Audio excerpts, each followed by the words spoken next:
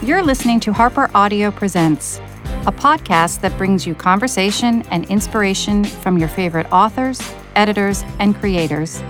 I'm Anna Maria Alessi, and joining me today is Jim DeFelice, the co-author of the #1 New York Times bestseller American Sniper and New York Times bestsellers American Wife and Codename Johnnie Walker. DeFelice is the author of Omar Bradley, General at War, the first in-depth critical biography of America's last five-star general. He also writes a number of acclaimed military thrillers, including Rogue Warrior series from Richard Marcinko, the founder of the SEAL Team 6. And you also are, I see you're co-author of the Dreamland series, right? Yeah, with Dale that's Brown. Dale Brown and I write that, and we have a lot of fun doing that. Oh, that's that. really cool. But today, we're talking to you about West Like Lightning, the brief, legendary ride of the Pony Express, the thrilling narrative history of one of the most enduring icons of the American West. So more specifically, in the spring of 1860, on the eve of the Civil War, two Americans conceived of an audacious plan to link the nation's two coasts. So the first question I want to ask you is, what do most Americans think they know about the Pony Express? Well, I think what most of us know about the Pony Express is that they were young kids and they hopped on horses and they were really fast from St. Joe, Missouri, all the way to Sacramento, and from Sacramento all the way to St. Joe. And that's true. And there is like all sorts of cool stuff that is connected to those kids and some of the colorful characters who rode the ponies. But the other thing that I think that a lot of us, not that we don't know, but we don't understand that this is all happening right on the eve of the Civil War. And so you have a lot of conflict in the country. You have all these technological advances. You have the telegraph, you have the railroads, just to name two of the things that are happening and that affect the Pony Express. And so what I saw, one of the things that intrigued me was certainly the legends. It's just so much fun to talk about people like Bill Cody and Wild Bill Hickok, and even Mark Twain makes an appearance, and he's one of my literary heroes, I guess. And I mean, that's just so much fun. But at the same time, there's a very serious side too. And so in with the entertainment, I also learned and can talk about a lot of what was going on in America at the edge of the frontier, in the deserts and the wastelands between Missouri and then out to the mountains and in California. Talk about some of the, certainly the gold rush, but also the silver rush and other mineral rushes that were in the Denver and Colorado areas. And also talk about, there's another side to it, and that's kind of the financial machinations that made it all possible. And those are going on, for the most part, in New York City and Washington, D.C., with one of the guys that invented or started the Pony Express. So that also is really a big part of the book, is a big part of the history. I try never to lose sight of the legends and the cool, fun stuff. Although there's a lot of fun in the machinations. We find out that Congress, if you think Congress is bad now, Congress then was even worse. Bought and sold. Well, that's a lot of the reaction that I had when reading the book. You think, oh, goodness, why do we need an in-depth history of the Pony Express, and how will this be relevant? It is relevant in so many ways, and it's so helpful to compare it to current issues.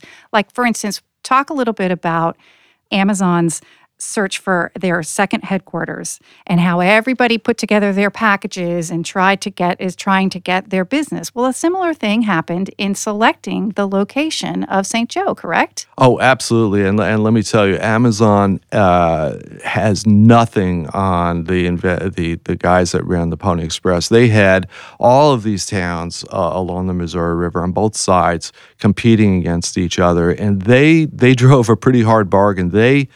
They got a choice piece of real estate, not much more than they needed, because they obviously were planning on selling it. They got free passages on the railroads. They got all of these other financial concessions. And, and they had all of these towns bidding against each other. The analogy... It was remarkably similar. And the analogy, in my head is, all these sports stadium Yep. guys. But Amazon's a good one. Yeah, they and you read their contract, and it's like, wow, these guys are pretty clever.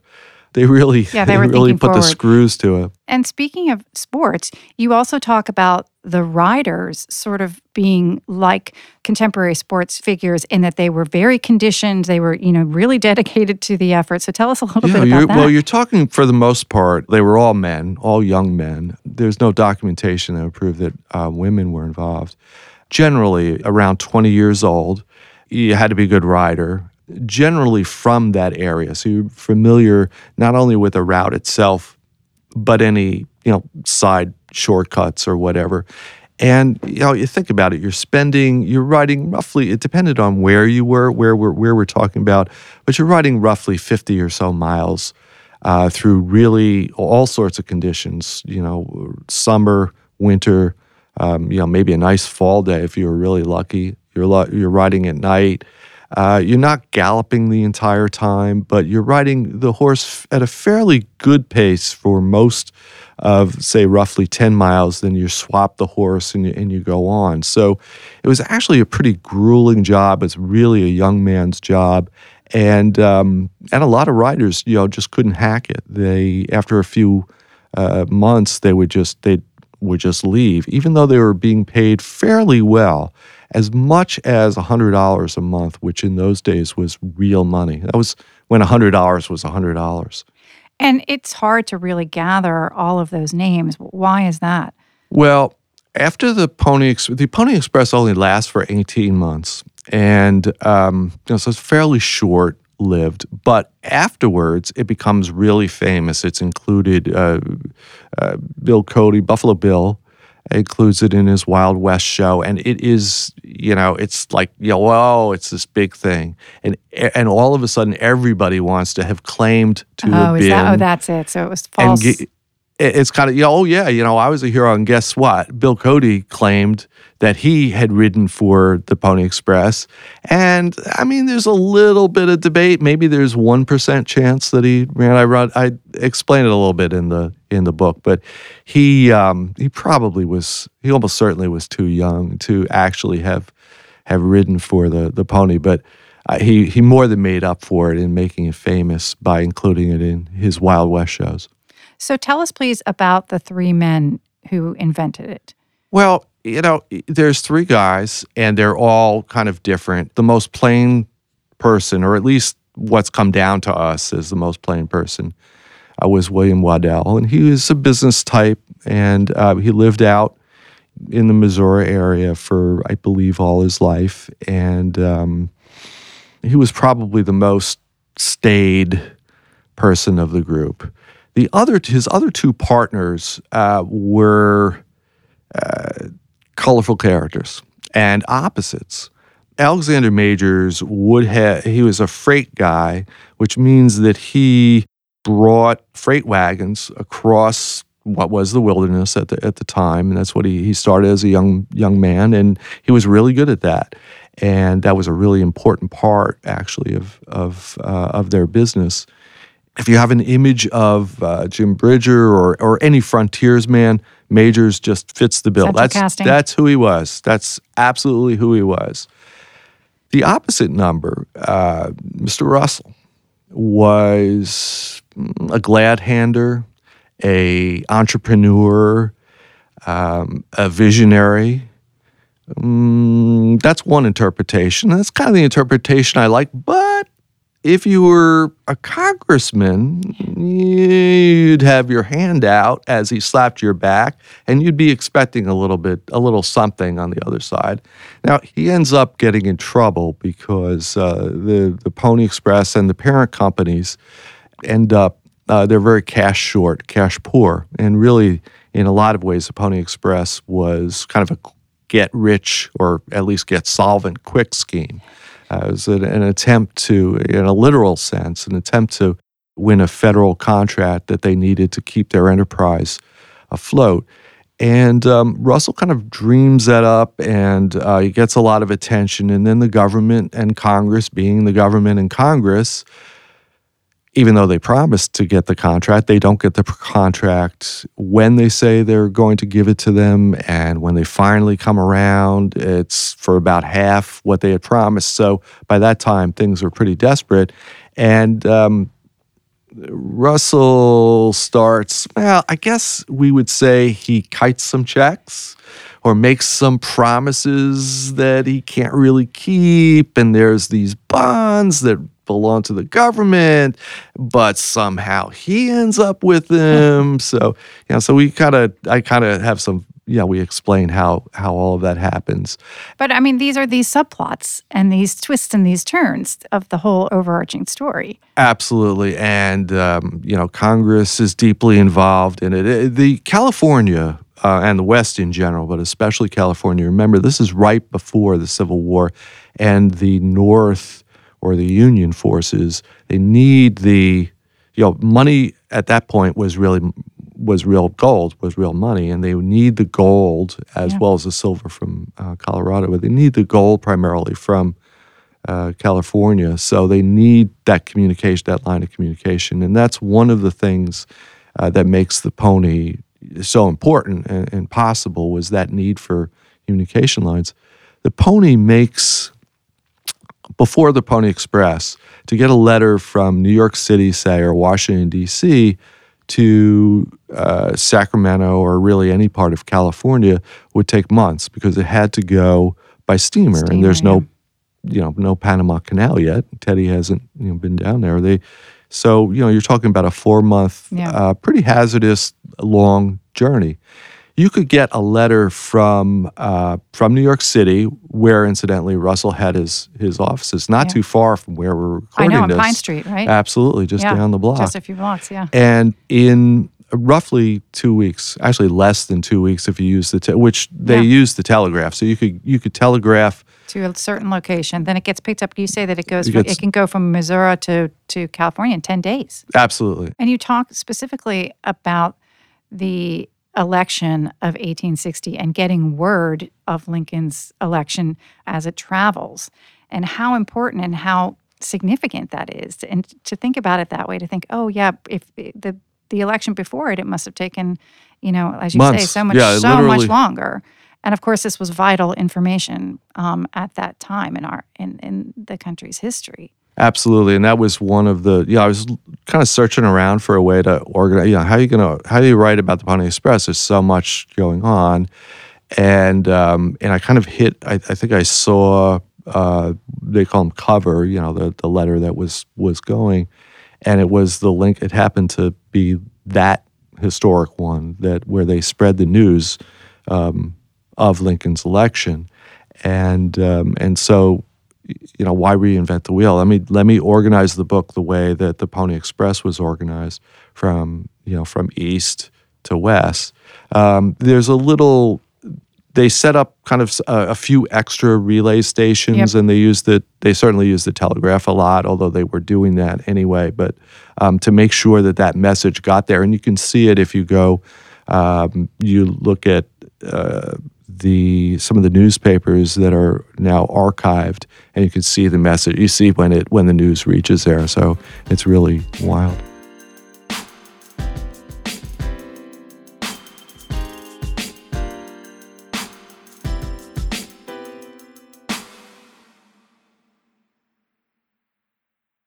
So let's talk a little bit about the actual writing of the book, the conceiving and the writing of the book. How long ago was it that you decided you wanted to write a book about the Pony Express? Well, I didn't. I didn't want to write it. No, so who made you write a book about the Pony Express? Who talked me into it was actually my editor, Peter Hubbard, whom I've worked with going back on some of the Dreamland books with. Yeah. I forget exactly what the circumstances were, but he said, I don't think anybody has recently done a book about the Pony Express. And, I said something along the lines of, Yeah, right. I actually didn't take that as much persuasion as I had, as I thought about it. And I would like to do what I'd like to do. History, as I've done in some other books, history has been, is something I'm interested in. And I don't want to do it in a stodgy, musty cellar No. way, Yeah. or big, no offense to libraries and stuff, but I want it to be entertaining. Yeah. I want people to, have fun while they're learning Yeah. about our history, and me have fun while I'm exploring it. And I just realized that this was a way to talk about America on the eve of the Civil War, and to talk about some of the technologies that were going on and a lot of the hardships that not only the Pony Express riders had gone through, but also the pioneers and some of the other entrepreneurs who are all out there at that time. I mean, while you have the Pony Express going on, you have people that were going out to prospect. And then you have these tremendous stories about pioneers, the Mormon pioneers, the Oregon, and other people on the Oregon Trail, other people going to California. So the pony really was a way to get into, to kind of open up all of that history for me. So you agreed to do it. And how much time did you spend researching? About 4 weeks, actually, on the trail. Oh, yeah. Tell us about itself. Well, I walked the whole way, and it was no. That's not true. That's not true. I was That's in a different car. book. Yeah, I think that's been done too. But I was in a car, I have to say. But and I did not. Absolutely, the rumors of me trespassing on private property are absolutely not true. I don't care what photos you have. Didn't happen. It was tremendous. I mean, just meeting the people at the small museums is so great because they know so much. They're like just these vast resources of information, and they have these great artifacts, and they're so wonderful about sharing their time. I was also really privileged to meet a lot of the people involved with the Pony Express rewrites. Every year, the National Pony Express Association, and just a veritable army of volunteers and people who, they're unpaid, but they just are so into history and so into the Pony Express. They recreate the ride. And they go, one year they'll go from St. Joe's to Sacramento, and then the next year they go from Sacramento to St. Joe's. And it's so great, and they are so into it. They know so much. I mean, goodness, each one of them, I'm sure, could write their own book. But the other thing that's wonderful is watching the little kids, just react to the history, react to the horses, and the people. Some people are dressed up, and the kids are into it, and you think, wow, that kid is going to know a lot more about American history when he or she grows up, because they're just so into it. It's the people, the volunteers, whether they're in Kansas, California, Nevada, wherever they are, they're so wonderful because they're helping so many people understand what this country is about. So you researched, and then tell us a little bit about how you did arrive at how you wanted to structure and format the book. In trying to find a way to structure the book and trying to deal with all this material, I found a stamped cover with it. It's actually a letter. The collectors call them covers because they're stamped.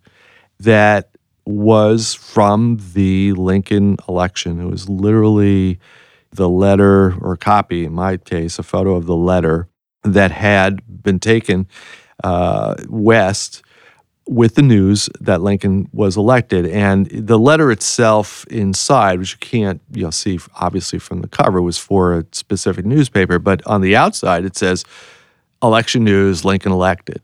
So everybody there is known. And that, to me, epitomized that's exactly the moment I wanted. That was exactly, this is precisely the moment that's important, not only in pony history, because they went to such great lengths to get that news, west all the way to California, but also in America, because that's the time we're right on the cusp of the Civil War. The Civil War, literally, as this letter is going out to California, the southern states are starting to meet and break up the Union. Yep. Now, to first get the news to California by the fastest way possible, they actually made use of a telegraph. The pony actually was interacting with the telegraph all through its history. People, it's very common to say, oh, the telegraph and the railroad killed the Pony Express. Well, the reality is that when Russell and the others came up with the idea. They knew that they had a limited amount of time. Yeah, that's interesting. And they're actually using railroad technology. They're using the trains to get stuff from New York out to Missouri. They're using the telegraph when they can. Their overall plan was to create this huge financial empire.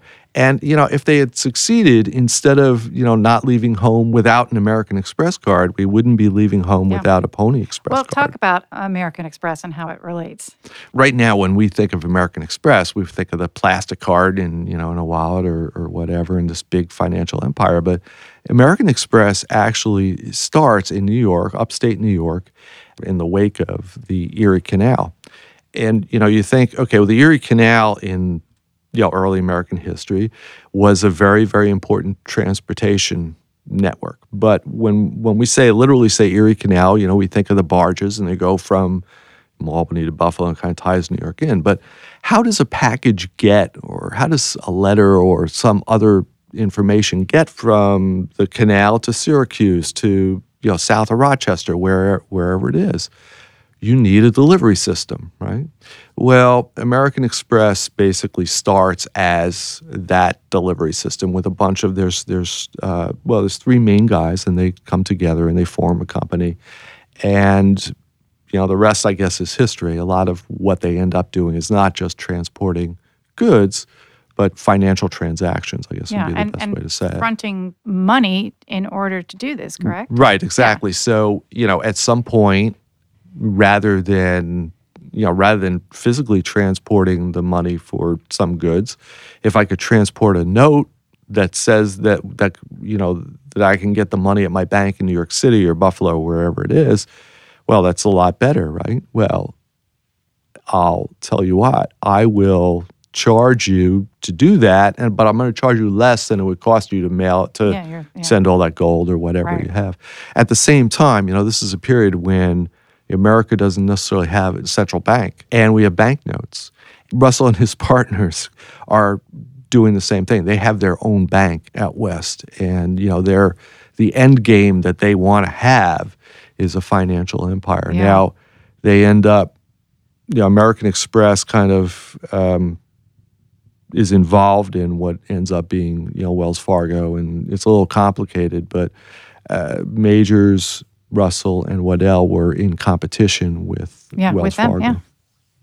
So there are a couple other things that reminded me of that you point out, and you make sort of entertaining and delightful comparisons. You talk about the letters that were transported were sort of the first Facebook posts, because you had to pay by weight, you had to pay by page, and these were the onion skin paper, and it paid literally to be succinct. Absolutely, and yes. So they're very abbreviated. If you think about Twitter, although Twitter just recently has increased the length of the messages, so they're very succinct. The other thing that happens is that there's also letters that are being that are going to each of the newspapers. So it's also spreading. It's kind of like your Facebook news feed, really, in a way. Yeah. I love this book, and I thank you very much for writing it. It was terrific. West Like Lightning: The Brief Legendary Ride of the Pony Express by Jim DeFelice, on sale from William Morrow. Thanks a lot. It was a pleasure being here. Thank you. Thanks for listening. We hope that you've enjoyed what you've heard, and if you have, that you'll subscribe. To do so, you just go to your podcast app, search for Harper Audio Presents, and click subscribe. That way, you'll never miss a conversation of publisher plus author plus microphone.